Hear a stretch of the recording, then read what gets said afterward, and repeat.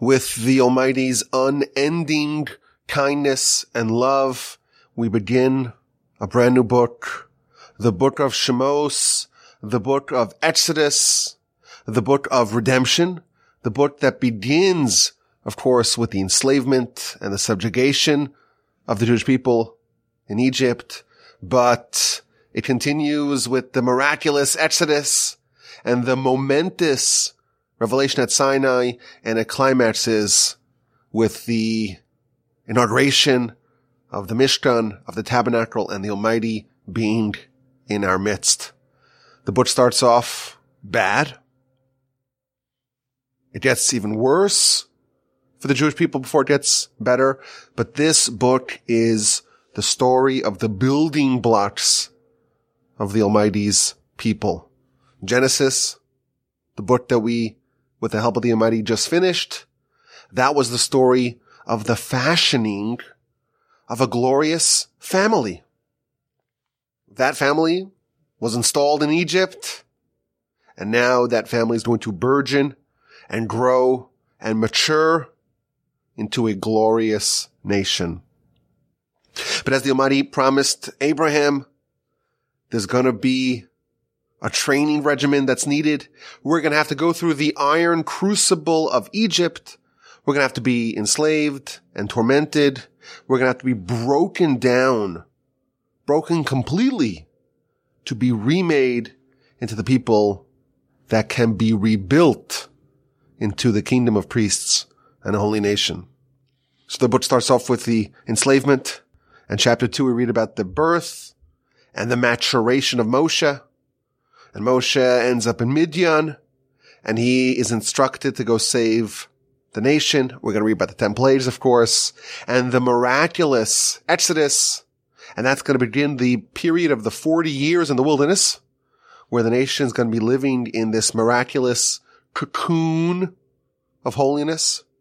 We're going to read about the revelation at Sinai, and the book will end with 5 parsha sections on the building of the tabernacle, the mini portable temple. And I'm so excited to study this, to embark upon this journey with y'all. I'm at the Torch Center here in Houston, Texas. It's a lovely day today. I hope y'all are doing well. As always, my email address is rabbiwolbe@gmail.com. List to some of the other podcasts that we have from the Torch Center. I think it's like 15 different shows now from the Torch Center in Houston, Texas. Let's begin. Now, our parsha is very interesting for a whole host of reasons. It's one of the parshios that I look forward to every year. I noticed something this year as I was reading through the parsha, that if you try to imagine what it was like for the nation when they were experiencing what we read about, the nation got a very different experience than what we read. If you think about it from the perspective of the people, our parsha, it just starts off bad and gets worse progressively, and it becomes completely unbearable. They are a family that grew into a nation, and they have, of course, the legacy of Joseph, but the new Pharaoh doesn't remember Joseph, and they are deceived and eventually enslaved and oppressed and tormented. They're forced to build cities with back-breaking labor. And things get worse. Pharaoh is very paranoid, and he starts killing or tries to kill the Jewish male babies. And then he instructs in a fit of paranoia that all the babies be thrown into the river. And we read in the Talmud how the leader of the Jews, Amram, he said this is just not an environment that we can have families. And he divorced his wife. And everyone else says, well, if Amram divorces his wife, we're going to divorce ours. And then his daughter Miriam, Amram's daughter Miriam, she went to him and she told him, well, you're worse than Pharaoh. Pharaoh only wants to kill the Jewish males. By separating husband and wife, you're causing that there's no Jewish males and no Jewish females. You're worse. So he remarried his wife, and they did as well. And Amram and his wife Yocheved, the daughter of Levi, they bore a son. But this son was hidden for a couple of months, and then had to be abandoned.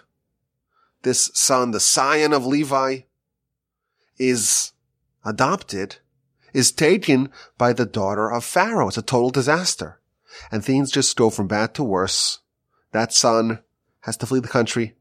He has to escape murder charges after killing an Egyptian man who was striking a Hebrew man. And then we read about the horrific escalation of their suffering, and that is captured by Pharaoh getting stricken with tsaras, with a skin ailment. And to remedy it, he has to bathe, or he chooses to bathe in a bath of the blood of slain Jewish babies, 150 in the morning and 150 in the evening. And the Jewish people, with no hope, just cry out to God. But there's no salvation apparently for them on the horizon.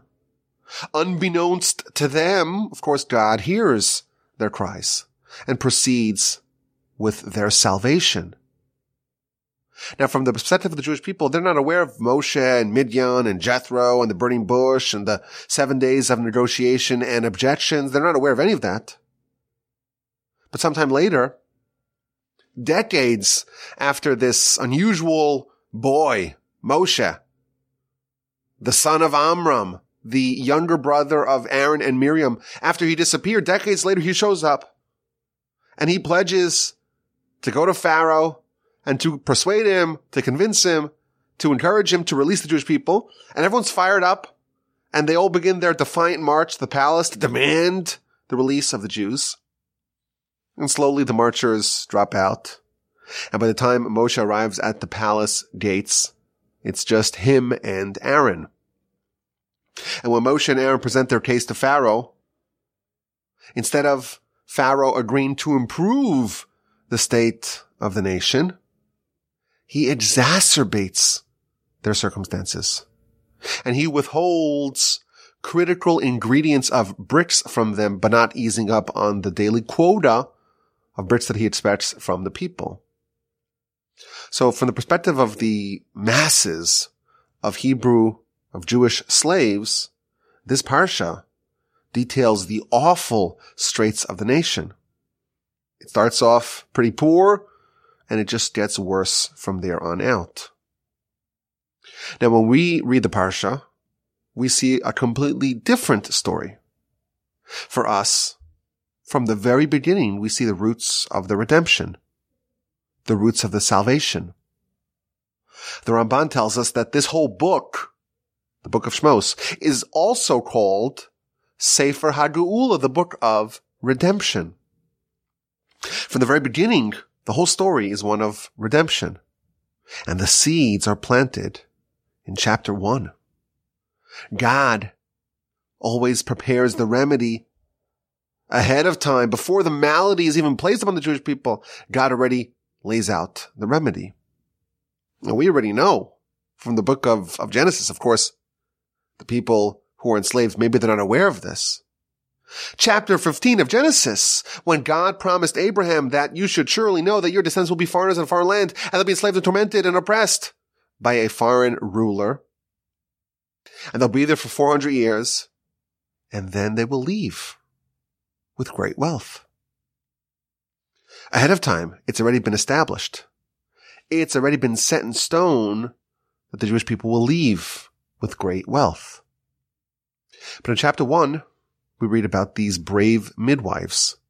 Rashi tells us that these two midwives, Shifra and Puah, they are none other than Miriam and Yocheved, Moshe and Aaron's mother and sister. The king, Pharaoh, instructed these women, you're midwives. You're there by the birth. If it's a baby boy, kill him. If it's a baby girl, let her live. And these women, they feared God. And they did not hearken, they did not listen to the words of the king of Egypt. And not only did they not kill the babies, they did whatever they can to give them life, to boost them, to strengthen them. And then Pharaoh was disappointed, the numbers, the demographics of what's happening here. And he summons these women. And they are demanded, give us an explanation. Why are you allowing these babies to live? And they respond, well, these Jewish women, they're not like the Egyptian women. They're like animals. And just like animals, you don't need to have a midwife, a doula present. We come, we show up. The baby's already born. We cannot fulfill your plan of infanticide. And the Torah tells us what happens. What's the consequence of the bravery of these midwives? First of all, God did good to them. And the nation burgeoned. They were invested in the growth of the nation. And the Almighty says, okay, I'm going to make sure the nation grows and proliferates and procreates in a prolific fashion. And then verse 21 we read, these midwives, they feared God. The Almighty rewarded them. And he made for them houses. He made them houses. What does that mean? So Rashi tells us that the Almighty apportioned for them the three houses, the three offices of power and influence in the nation. There are three different offices of leadership amongst our nation. The house of the priesthood, the house of the Levites, and the house of the kingdom. And all these three were given to these women, their children, their descendants. They're going to be the families, the houses, the offices, the office holders of these three positions of leadership. And of course, we know the king of the Jewish people is going to be Moshe. And the priest, the high priest of the nation is going to be Aaron. And they are the children of Yocheved, the saviors of the nation. The people that are going to be at the helm of the nation when the nation is going to be saved, they are already designated many decades prior to the Exodus, ahead of time, in the merit of these brave midwives. The ground is being laid for the redemption at the very beginning of the book. Now, chapter 2, we read about Moshe's birth and very unusual childhood. His mother hides him for 3 months. When she can no longer hide him, she does something brave or crazy, depending on how you see it. She puts him in a sealed wicker box. The authorities are coming looking for the babies, and they know that there's maybe a reason to expect this family, the family of Amram and Yocheved, they have a baby. With no choice, she takes her 3-month-old son, puts him in this waterproof box, and allows it to float on the river. And then Pharaoh's daughter comes and she wants to take a bath. She wants to immerse herself in the water. And she sees the box and she stretches out her hand and she grabs it and she adopts Moshe. In a twist of fate, Moshe is actually raised by his biological mother because he refuses to suckle, to nurse from any of the Egyptian wet nurses. And Miriam, Moshe's older sister, she intervenes and she says, well, maybe I could bring you a Hebrew wet nurse. So he's actually raised by his biological mother, but once he was weaned, he was given back to Pharaoh's daughter, and he was raised as a prince in Egypt. Now, the sages and the commentaries note that this is not a coincidence. Moshe, the greatest Jew of all time, the greatest human of all time, the only person who's going to be able to go up to heaven and get the Torah and negotiate with the angels and strike the rock to emit water and to bring us the manna and to orchestrate and oversee and coordinate the Exodus.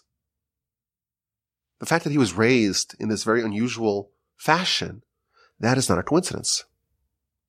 He needed to be raised as a prince. He needed to be raised away from his people. Only such an unusual background, childhood, can prepare him and can give him what he needs to be able to save the nation. So, for example, the commentaries point out, at the end of Genesis, Joseph tells the Jewish people a special code phrase that the Savior of the Jews will say. Now, the problem is that if everyone knows this code phrase, then the person who deploys it, the person who uses this code phrase, you could say, well, you're not saying it because God told it to you. You're saying it because you happen to have grown up and you were expecting someone to say that. So if the Redeemer of the Jewish people was homegrown, if he grew up amongst his brethren, well, then his foreknowledge of that code phrase would remove any power of him uttering it. Well, Moshe was not homegrown, and he comes, and he's almost 80 years old. Out of nowhere, we kind of lost track of him. He was raised by his mother for maybe a year or two, and that's it. He shows up for one day, a second day, and then he has to flee. So for decades, Moshe is gone. We know his story. We're following his story with Midian and daughters of Jethro and as a shepherd and the burning bush. We know what happened to him. The Jewish people have no idea. He shows up. He's 80 years old and he drops the bomb. He drops the special code phrase. And now he has some credibility. But besides for that, the fact that Moshe was raised as a prince, as royalty, as a person of immense power, as a person who is in the halls of power, that gives him an indispensable quality that he's going to need to lead the nation. There's an amazing Ibn Ezra. This is in chapter 2, verse 3 of our book. He says something wonderful. The Almighty's plans are always very deep and profound. And we can't really fathom what the Almighty is really planning. And then he speculates, maybe the Almighty orchestrated it that Moshe should grow up in the palace so that he has the disposition of a prince. He has the attitude of a person of power. He has the stature and the distinction and the status of an important person, of a person who carries weight, and he has that ingrained in him from the very beginning. Moshe is not someone who is meek, who is timid. He is accustomed to stature. He's well trained in matters of greatness. It's important that Moshe is going to be the leader of the Jewish people. He shouldn't be a lowly person, a depressed person, a person lacking confidence, a person who grew up as a slave and was systematically oppressed. Moshe needs to have strength. He needs to have confidence. He needs to have panache. He needs to have the ability to be a risk taker. Only someone like that can lead the nation. And the Almighty orchestrated it that Moshe was given the background to be able to have those qualities. He comes out the first day as an adult, and he goes to inspect on the Jewish people, on the slaves, and he sees an Egyptian man striking a Hebrew man of his fellows. What does he do? Right away, he takes action. And he's able to kill the Egyptian because he was behaving in a criminal fashion. And again, he saves the daughter of Jethro. He takes initiative. He's brave. He's bold. He's fearless. Moshe has a degree of bravado, of braggadociousness. He has panache. Where does he get that from? Says the Ibn Ezra, maybe that's why the Almighty made him grow up as a prince. He needed those training grounds to be able to be this great leader. He had to have a rich, powerful person's attitude in order to be the great leader of the nation. This is all part of the grand plan. He was given the strength, the bravery, when he grew up in the palace. Then the Ibn Ezra adds another idea. He says, well, if Moshe grew up amongst the Jews, it would be very hard for them to take him seriously. Had they known him since he was a kid, they would have familiarity with him, and they would consider him, he's just one of the boys. He's one of the boys. It's hard to accurately judge those who you grew up with. It kind of clouds your impartiality. The people you grow up with, it's hard for us to view them as, in a different light, as giants, as titans. It would be hard for the nation to accept Moshe if they remember him I remember as a kid, I was in his class, he was nothing special. Maybe he's a little talented, a little precocious, yes. But it's really hard to submit to the leadership of someone that you grew up with. And again, the Almighty is positioning Moshe for what it takes to lead the nation. Now, Moshe has some uncommon qualities, as we can evidently see. He grows up, and right away, he goes to check up on his brothers. He goes out to see the suffering of his brethren. And the Midrash tells us this is why he merited prophecy. He left his perch as a prince, and he went out to talk with the small people, with the enslaved masses, with the lowly people. He lowered himself to their level. God says, you lowered yourself, I will do the same to you. I will leave my heavenly perch, and I'll talk to you.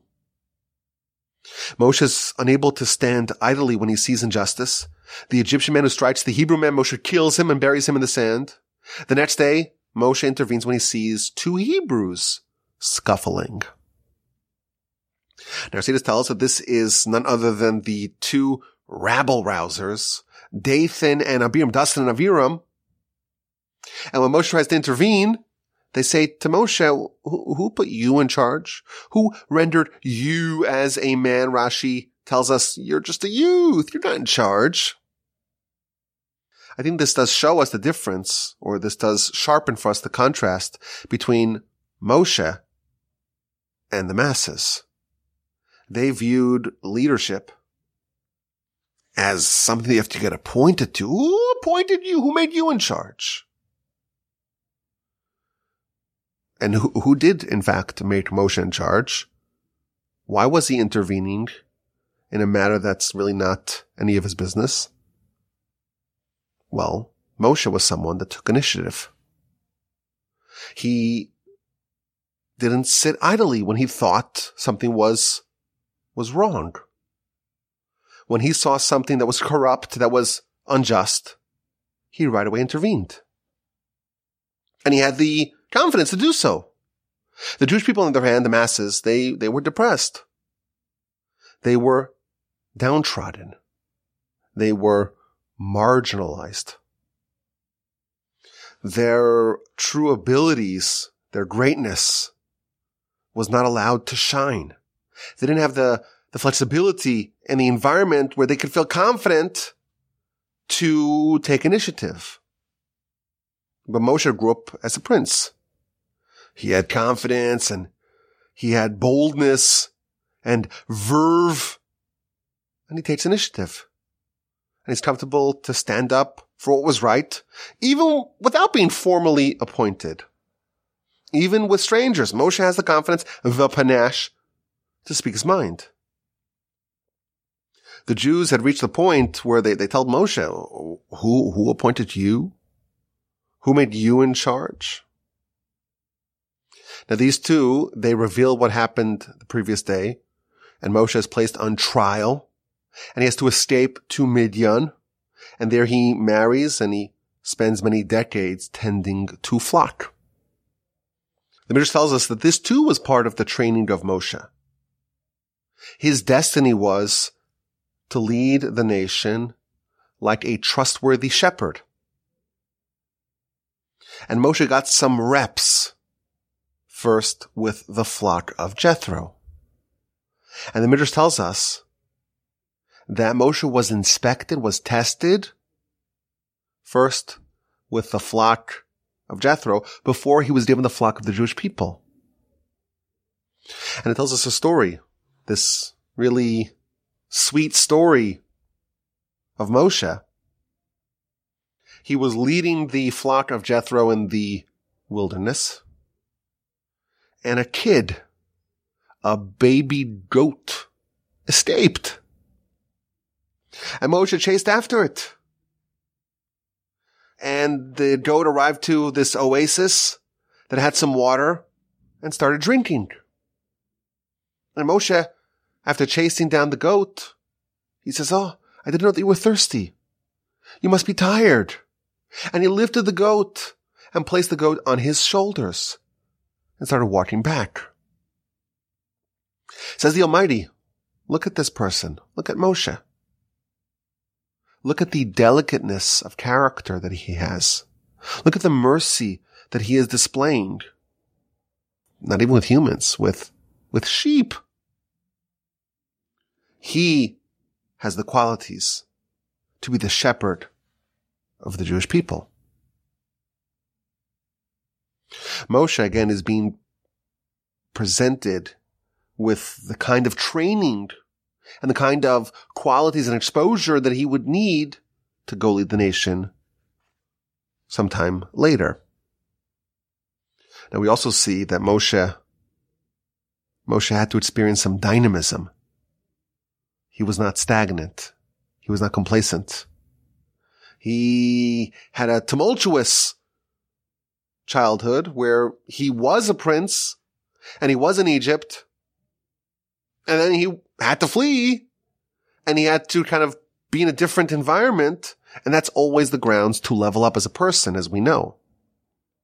When you leave your background, you go to the unknown, just like Abraham before him. You leave, you abandon your hometown, your place where you grew up, the place where you're comfortable.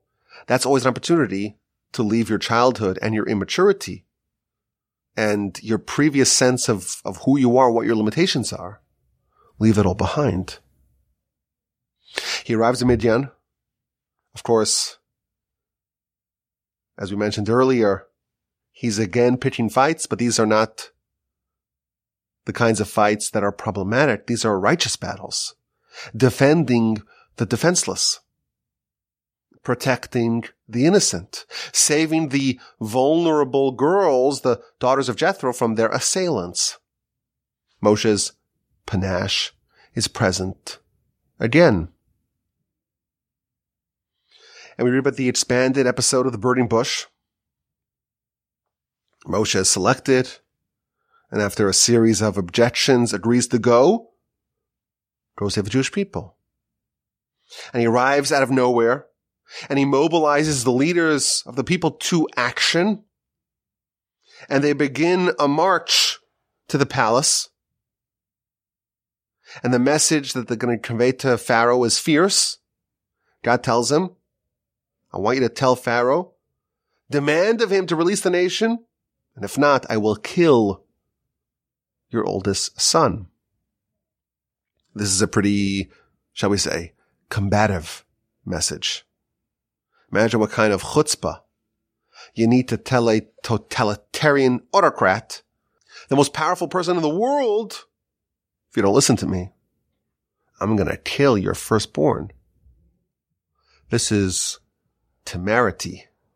This is panache. This is fearlessness. This is the boldness of a leader.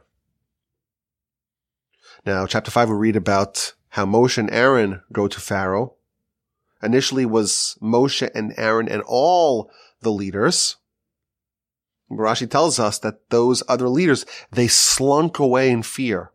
Maybe they were initially eager to go demand the release of the Jewish people. They got close. Only Moshe and Aaron were brave enough to barge in and demand that Pharaoh release the Hebrews. Again, we see the quality of leadership. Being willing to do things that maybe carry with it some risk, some danger. Moshe does it. Aaron does it. These are leaders. Now, although the initial petition fails to gain the nation's release, and in truth, their situation deteriorated, the truth is, we mentioned this in the past, I believe, the fact that Pharaoh did not release them and instead exacerbated their circumstances and withheld from them the critical ingredients of the bricks. We know that God told Abraham that his descendants are going to be enslaved for 400 years. In truth, the Jews were only enslaved in Egypt for 210 years. So sages tell us that the fact that when Moshe initially came to the Jewish people, things got worse, the enslavement intensified, that achieved the aim of compressing the final 190 years that they had to be in Egypt into just a few months of brutally intense servitude. So the grand scheme of things, the intensification of the servitude was actually another step in the direction of the redemption. So it's really interesting when we read our parsha, for the Jewish people, it's just a story of bad to worse to absolutely unbearably awful. But from the perspective of God, from the perspective of the Torah, every part of the story, it's one of redemption. You have the preparation of Moshe, the houses that Moshe's relatives earned on his behalf. And we have the training of Moshe and the positioning of Moshe for giving him what he needs to lead the people out of their servitude, laying the ground for the grand exodus. Moshe is armed with the tools that he needs to save the nation. Of course, chief among them is his indefatigable panache and bravado, the quality of a leader who doesn't just sit idly, who takes initiative and is fearless. Now we can also speculate that as they say, the apple does not fall far from the tree. If you think about it, what does his mother do? 3 months are up. I have to do something with my kid. Such a crazy situation for a parent to be placed in. What does she demonstrate? She demonstrates the same quality. Comes up with this bonkers plan to place Moshe in a floating bassinet, being bold and being fearless and not being weakened by impossible odds. The bravado of a leader that's already present in his mother. So I think we're getting a picture of what Moshe was composed of. What are the qualities that made up this great lead of Jewish people? And Moshe is being prepared in our parsha. We don't see the fruits of it till next week. But the seeds are present here. Moshe is being prepared for his critical role in spearheading the Exodus. And even though the nation cannot sense it, they cannot perceive it, everything is getting into place. Everything is aligning for their redemption. I want to take this a step further. Miriam and Yocheved, Shifra and Puah, as they're called, they're very brave. Pharaoh gives them a direct order. Kill the boys, save the girls, and these women, these midwives, disobey. Not only that, they don't kill the boys, but they go to the opposite extreme. They provide life for the babies. And Pharaoh summons them and demands an explanation. And they say, well, these women, they're like animals. They don't need a doula. They don't need a midwife. By the time we arrive, the babies are all born. And these women are rewarded for their bravery, for their fear of heaven. And they're given houses. What houses? Are these French colonial houses? What houses? So Rashi tells us 3 houses. The offices of leadership. The house of the Kohen, the house of the Levite, and the house of the king. Now here's the observation. Those houses, those offices, have we ever heard about them before? Where did we hear about these houses previously? Well, it was just last week. Chapter 49 of the book of Genesis, in the blessing of Reuben. He's told, "You're my firstborn, the first of my strength, my initial vigor. You were supposed to have power. You were supposed to have might." What does Rashi say? You're the firstborn. You were supposed to have the priesthood. You were supposed to have the monarchy. If you look at the translation of the Onkelos, he adds another thing. You were supposed to be the firstborn. You were supposed to have the birthright. And we know that the Levites were swapped with the firstborn. So there's an amazing theme here. Reuben lost 3 houses. The house of the firstborn / Levite-ism, the house of the Kohen, of the priesthood, and the house of the monarchy. And these 3 houses, these 3 offices that Reuven lost, those midwives, Shifra and Pua, Yocheved and Miriam, gained. Now he lost it because he intervened in Jacob's sleeping arrangement. He pulled the primary bed from the tent of Bilhah to the tent of his mother Leah. And he lost those houses, and what he lost, these women acquired. Evidently, these women are the opposite of Reuven. They gained what he lost. Why? What about these women demonstrate the opposite of what Reuven did? Now, what's really interesting about this is that, we talked about this primary or a primary element of leadership is the quality of being bold and brave and taking action and not just to sit around and wait for someone else to take care of things. Taking initiative, being bold, being fearless, doing things. That is a primary component of leadership. And Moshe displays it again and again. Of course, he was positioned for it as well. But if you look at Reuven, he seems to fit the bill. He is not pleased with the fact that his mother's being mistreated, in his opinion. Rachel dies and Jacob takes his primary residence and moves it from the tent of Rachel to the tent of Bilhah. Now, Leah was a primary wife. Bilhah was a secondary wife. He thought this was an affront to his mother. And like a leader, you would imagine, he takes initiative. He does something. He doesn't just sit around and hope someone else will improve it.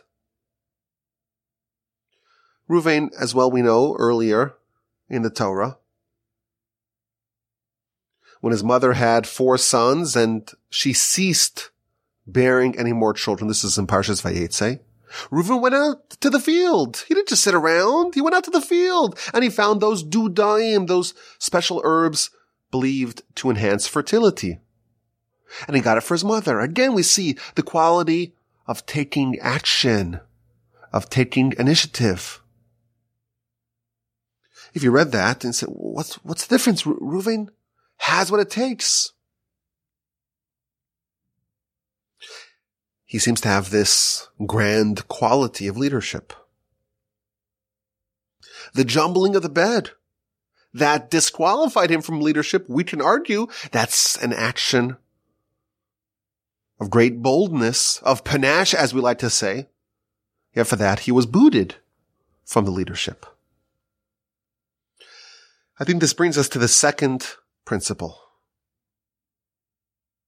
We could say that Reuven took repeated steps to advance the agenda of his mother.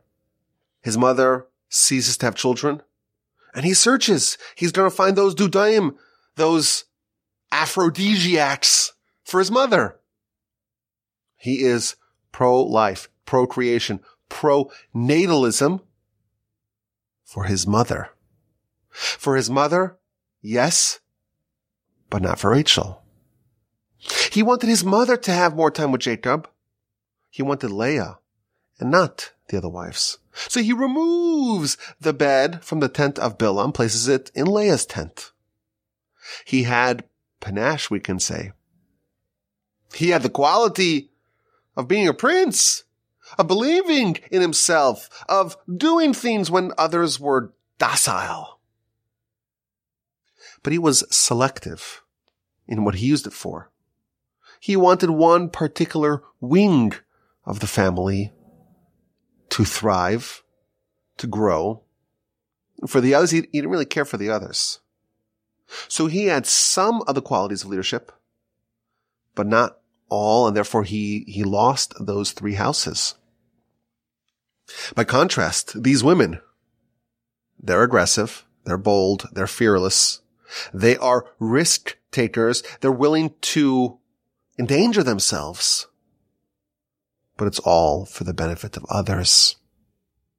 They weren't selective. They were willing to risk everything so that the Jewish people in general grow. Reuven was willing to risk a lot so that the family of Leah would grow. And that's why he's not a candidate to lead the whole nation. But they are worthy of earning those houses that he lost. We talk about panache and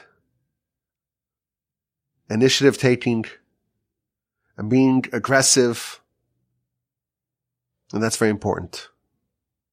But an indispensable element of leadership is that it has to be directed outward towards other people. And that's why Reuven lost it, and these women secured it, those houses, those offices. They earned it. If you look at Moshe is someone who doesn't just sit around. He takes action. He's a leader. But you'll notice, in every instance that he takes initiative, it's always for the benefit of others. He is a prince. He could stay in the ivory tower of the palace and live a life of luxury while other people are suffering. And Moshe goes out. He goes out to see the state of his brethren, to commiserate with them. And then he sees an Egyptian man striking a Hebrew man of his fellow, and he could very easily just say, yeah, not my problem. But what does he do? He stops this crime and he punishes the perpetrator. The next day does the same thing. He intervenes when the 2 Hebrews are fighting. And for that, he is almost killed and he has to escape. And he arrives in Midian, and again he takes initiative to save the daughters of Jethro from their oppressors. Moshe is a prince. He has the bravado and the braggadociousness and the panache, but he is deploying it for others. And then God says, okay, you're my man. Burning bush. Moshe, go save the Jewish people. I'm going to give you, here's the crown. Wear it. You're deserving of it. And suddenly Moshe becomes diffident. And he objects again and again and again and again. Multiple objections. A whole series of objections. Where's that panache that you told me about? Where's that leadership? Where's that boldness? Where's that confidence and belief in yourself? Where's that? Moshe has supreme confidence. Moshe takes action. Moshe believes in himself. Moshe has verve and vigor and panache. I really enjoy that word. I'm going to say it over again. Panache. even though it doesn't quite mean what I'm using it to mean. You'll forgive me. I like the word. What can I say? In the Parsha podcast, I'm just acquiring that word. I'm appropriating that word to mean what I want it to mean. It's close enough. Moshe has the boldness. And somehow, God says, okay, you're in charge. You're my representative. You're my emissary. Suddenly Moshe says, well, what am I going to say? How am I going to tell Pharaoh? What's your name? What's going to be? Send Aaron. Moshe is the model of the great leader. He doesn't want it for himself. He does have this quality, this tremendous quality of being a prince. But when it comes to himself, to his own honor, to his own career, to his own advancement, he's not going to use it.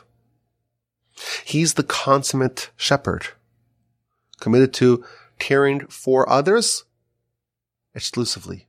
For others, he's willing to endanger himself completely. For himself, nope, not interested. For 7 days, the Almighty and Moshe discuss this, until finally Moshe relents and goes to save the Jewish people. Now, it's also interesting, we pointed this out in the rebroadcast as well. The verse in chapter 5, verse 14 talks about the Jewish officers who were struck when their underlings were unable to produce sufficient bricks. Rashi tells us that these officers, they had a very bright future. They became the leaders of the Jewish people. Moshe was told to go select 70 elders. This is the first Sanhedrin, the first governing body of the Jewish people. Who did he select? He selected those officers. Again, the qualities of leadership that are required are selflessness and empathy and willing to suffer on behalf of your constituents. Moshe was bold. He was a prince. He did have that wonderful quality of panache. But this, without that, is insufficient. You need the boldness. You need the capacity to act like a prince, to be fearless. Panache is king. But to be a leader, it has to be properly targeted. When that fearlessness is directed for the benefit of others, then you are deserving of those houses. Then you are worthy of leading the Almighty's flock. So I think there are some lessons of what we discussed today that could be very beneficial for us. This parsha is a tale of two stories. The Jewish people, it's just a unrelenting seriatim of suffering. When we read it in the Torah, we read it with Rashi, we read it with the commentaries, with the Talmud, it's a very different experience. Which version is the accurate story of what happened? The Torah is telling us this is the actual story. And the people, the players involved, they weren't even aware of the real story. The way the Almighty perceives it, the truthful way that this story actually went down, that this time period went down, it's a story of redemption from beginning to end. And this, I think, could be a very helpful thing to keep in the back of our minds. Whenever we're going through something, whenever we're experiencing an unpleasant period, we have to remember that sometimes, or quite likely, perhaps, our story, our suffering may be very different than the way the Almighty sees it. And we don't know because we don't have the full picture. And the Jewish people, they figured it out 80 years later. But it's a nice idea to remember what we experience, what we undergo in real time, and the way we perceive what's happening to us may be very different than whatever the Almighty is cooking up for us in heaven on high. Another idea, another very important idea. The Jewish people were subjected. with all manner of torture, of subjugation in Egypt. But one of the most insidious forms of subjugation was that they were led to believe that they were slaves, that they weren't capable, that they had nothing going for them, that they had no hope, that they weren't special. They're not princes and princesses. And Moshe's not like that. He's brave, he's confident, he's aggressive, of course, in a targeted fashion. But the Jews as a whole, they were meek. They were submissive. When Moshe intervenes in a fight, they say, well, who put you in charge? This is a terrible thing to say. You're descendants of Abraham, Isaac, and Jacob. Descendants of the greatest beacons of light the world's ever seen. You're elevated. You're distinguished. You're important. You're powerful. What happened to this family? They became spiritless and weak-kneed and timid and obsequious and slavishly servile. Now, Moshe, of course, he was deliberately made to be raised in the house of Pharaoh to have that extra confidence and extra spirit. But really, we're all like that. Sometimes we forget. My study partner, Rabbi Byron, he showed me an incredible midrash. An unbelievable midrash. I hope to go through this midrash at length sometime in the future. It tells a parable of a princess. Somehow, she was lost to her family, and she ended up having to beg and to gather the little scraps of food like a beggar. And one day, the king was riding by, and he sees this girl. She looks familiar. She's his daughter. Right away he goes, and he redeems her. And she's now a princess. And she's sitting in the palace, and she's in the chariot. And all of her friends, who she grew up with on the streets, they can't believe what happened. Well, what happened to her? And they're incredulous. Yesterday you were with us, picking up scraps of food, trying to collect something, hand to mouth, paycheck to paycheck. And look at you now. You're a princess. You're sitting in the halls of power. How'd this happen? And the princess responds, just as you cannot fathom how this happened, and you're just incredulous to see this transformation, I'm the same way. I'm also incredulous. I have no idea how this happened. That's the parable. That's the analogy. So to the Jewish people, they were in Egypt, and they were enslaved, and they were forced to work with mortar and bricks in very demeaning jobs, in very base jobs. And they were hated and disdained and ashamed, and they were the lowest of the low, the lowest of the spiritual strata. What happened? They were released, and they were redeemed. They ascended to great heights. They became princes and princesses of the whole world. And the whole world looks at them and says, how'd this happen? They were incredulous. Yesterday, you were in Egypt, and you were enslaved, and you were tormented, and you were depressed, and you were oppressed. And you're working with mortar and bricks, the lowest, most menial of jobs. And now you're the masters of the world. How did this happen? Israel will respond, just like you don't know, we don't know. We too can't believe how this happened. But we know the answer. They always were princes and princesses, just like the analogy. The daughter of the king was always the daughter of the king. The circumstances were such that she just forgot about it. That's what things were like in Egypt. It was a whole nation of princes and princesses, with the exception of a few The Levites maybe, Moshe, of course, in an outsized way. They were positioned in a way that they just didn't know about it. I think this is an important thing for us to remember. We're the same people. We're the same descendants. We have this quality coursing within us. And we were placed here to do great things. We can never forget. We come from very choice stock. Never forget that we're princes and princesses. Never fall into despair and depression and any feeling of ineptitude. We have pride. We have greatness. We're the children of the Almighty. And yes, circumstances are not always so pleasant.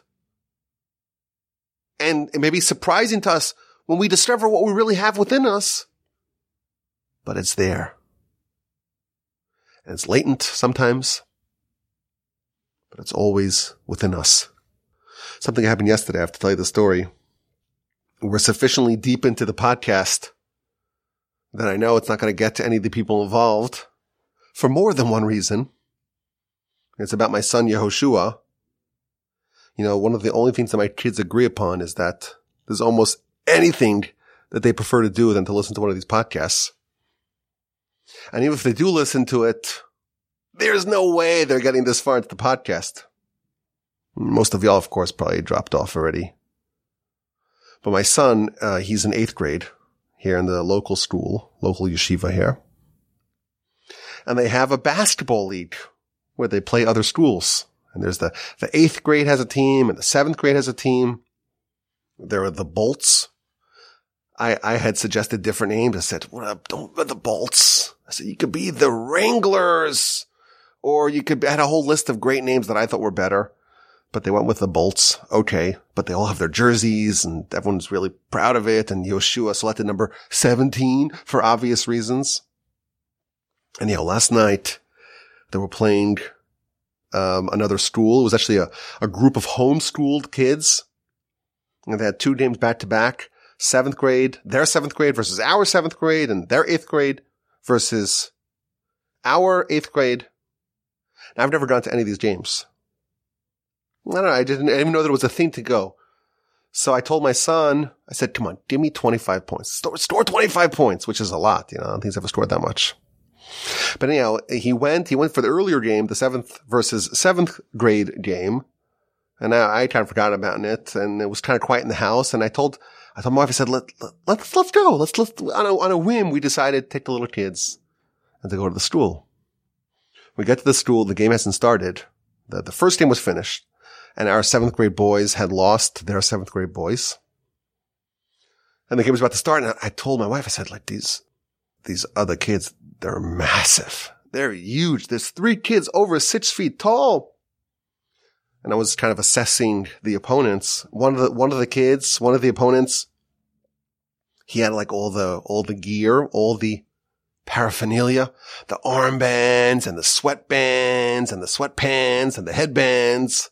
I knew he wasn't for real. He's over accessorized. It's not a good sign. But the other kids look big and strong and they looked legit. And their 7th grade had beaten our 7th grade. So I was a little worried. But the 8th grade game had a very different result. Our team, the Bolts, I think they jumped out to a 12-0 lead. And they played great. Aggressive defense and great energy in offense, and they hit their shots and jumping the passing lanes and clutch passing. And they absolutely destroyed, eviscerated, shellacked their opponents. Final score was 81-35. And Yoshua had just an incredible game. I was going nuts on the sidelines. Incredible. He had 35 points. I think he had a double-double. Incredible defense, aggressive defense, great passing, heads-up play. And he's also guiding and directing all his teammates where to stand and how to position themselves. Unbelievable game. Best game he's had. But I'm swelling with pride there on the sidelines. And then one of the people there tells me, he says, it was unbelievable. At the beginning of the game, Everyone has jitters. Everyone has butterflies. There's a lot of spectators and all that. But your son Yoshua, right away, at the very beginning, fearless, he's bold, bravado, panache. I'm telling you the story because it just made me so happy. But I was just delighted. Maybe we're doing something right here. The kid grows up, you have to realize, what do you mean this other school, these kids are so big? You could beat them. You could win. You're a prince. We're princes. We're princesses. There's nothing that we cannot do. We take charge. We could be bold. Take initiative. Be a risk taker. But we have to remember, if we want to lead others, that great power must be directed, must be guided, must be targeted for the benefit of others. Those two are a magical combo. Okay, let's get to our question of the week in the Parsha podcast and in general with all the Torch podcasts. We're trying to get a little smarter, raise our IQ just 1 or 2 points every week. And of course, we're trying to raise our Parsha IQ. But we're also trying to raise our general intelligence. Why? Because the Torah is the only thing that we know of clinically proven to raise one's intelligence. So we have an idea, and then we have a question.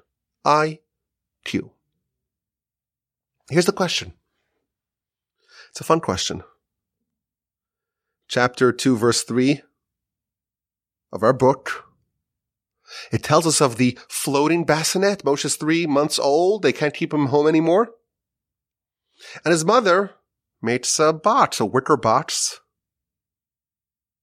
And she places Moshe in the box and places it in the sea, in the river.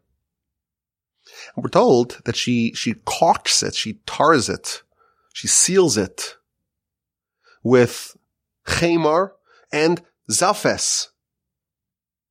Bitumen, they translate it, and pitch. Here's the question. Why is this important? Why is this germane? Why is this salient? This is like the most unimportant, trivial detail. The material of the waterproofing of this floating bassinet. Why is that necessary? So Rashi, of course, quotes the Talmud that tells us that the foul-smelling material was on the outside, and the more tolerable smelling material was on the inside, and that's because Moshe, the tzaddik, or the future tzaddik, he shouldn't have to smell something bad. I saw something incredible in the writings of the Gaon of Vilna. He says that the Hebrew words chemar and zafes, which are these materials, chemar on the inside and zafes on the outside, the gematria, the numerical value of chemar is 248, which corresponds to the 248 positive mitzvahs. And there are 365 negative mitzvahs. And how do you spell 365? Shin Samachei. And the expanded gematria of those 3 letters, Shin Samachei, equals Zephes. Incredible. The inside, the gematria corresponds to 248.